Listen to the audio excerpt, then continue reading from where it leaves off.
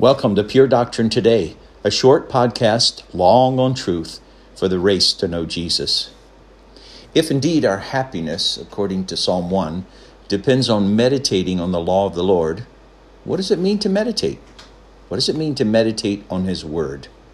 Well, put simply, to meditate on the Scriptures is to think deeply about them, to chew on them mentally, you might say, to talk to myself about what I've read, to seek to understand what a verse or passage means and what it tells me about God and myself and the world.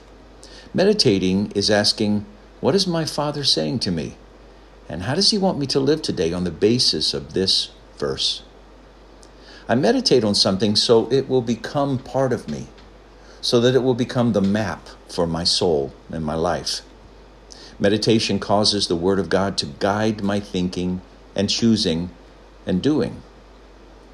To meditate like the happy man of Psalm 1 means I read God's Word and then I think about it all day. Well, here's an example. Psalm 1 verse 1. Blessed is the man who walks not in the counsel of the wicked, nor stands in the way of sinners, nor sits in the seat of scoffers.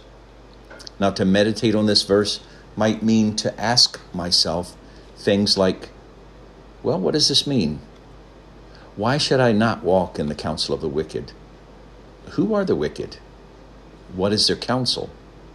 How does the context of this verse help me to understand it?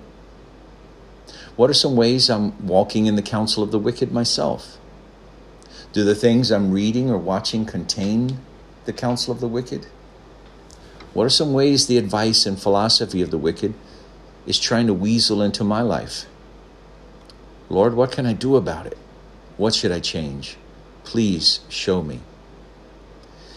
Now, day and night, the truly happy man does this in all of life and all of his activities. It's not a compulsive thinking that blocks out every other thought in my mind. That would cause me to lose my job, or it would prohibit conversations with others. But it's rather the posture of my mind that buys up free moments, that goes to the Scripture when I have that free time. And it asks questions of the Lord Jesus from His Word. Because as I live through the day and its many decisions, I'm seeking wisdom. And the result? Meditation causes our thoughts more and more to become God's thoughts. God's map of the world becomes my GPS, the mental and heart map for my life.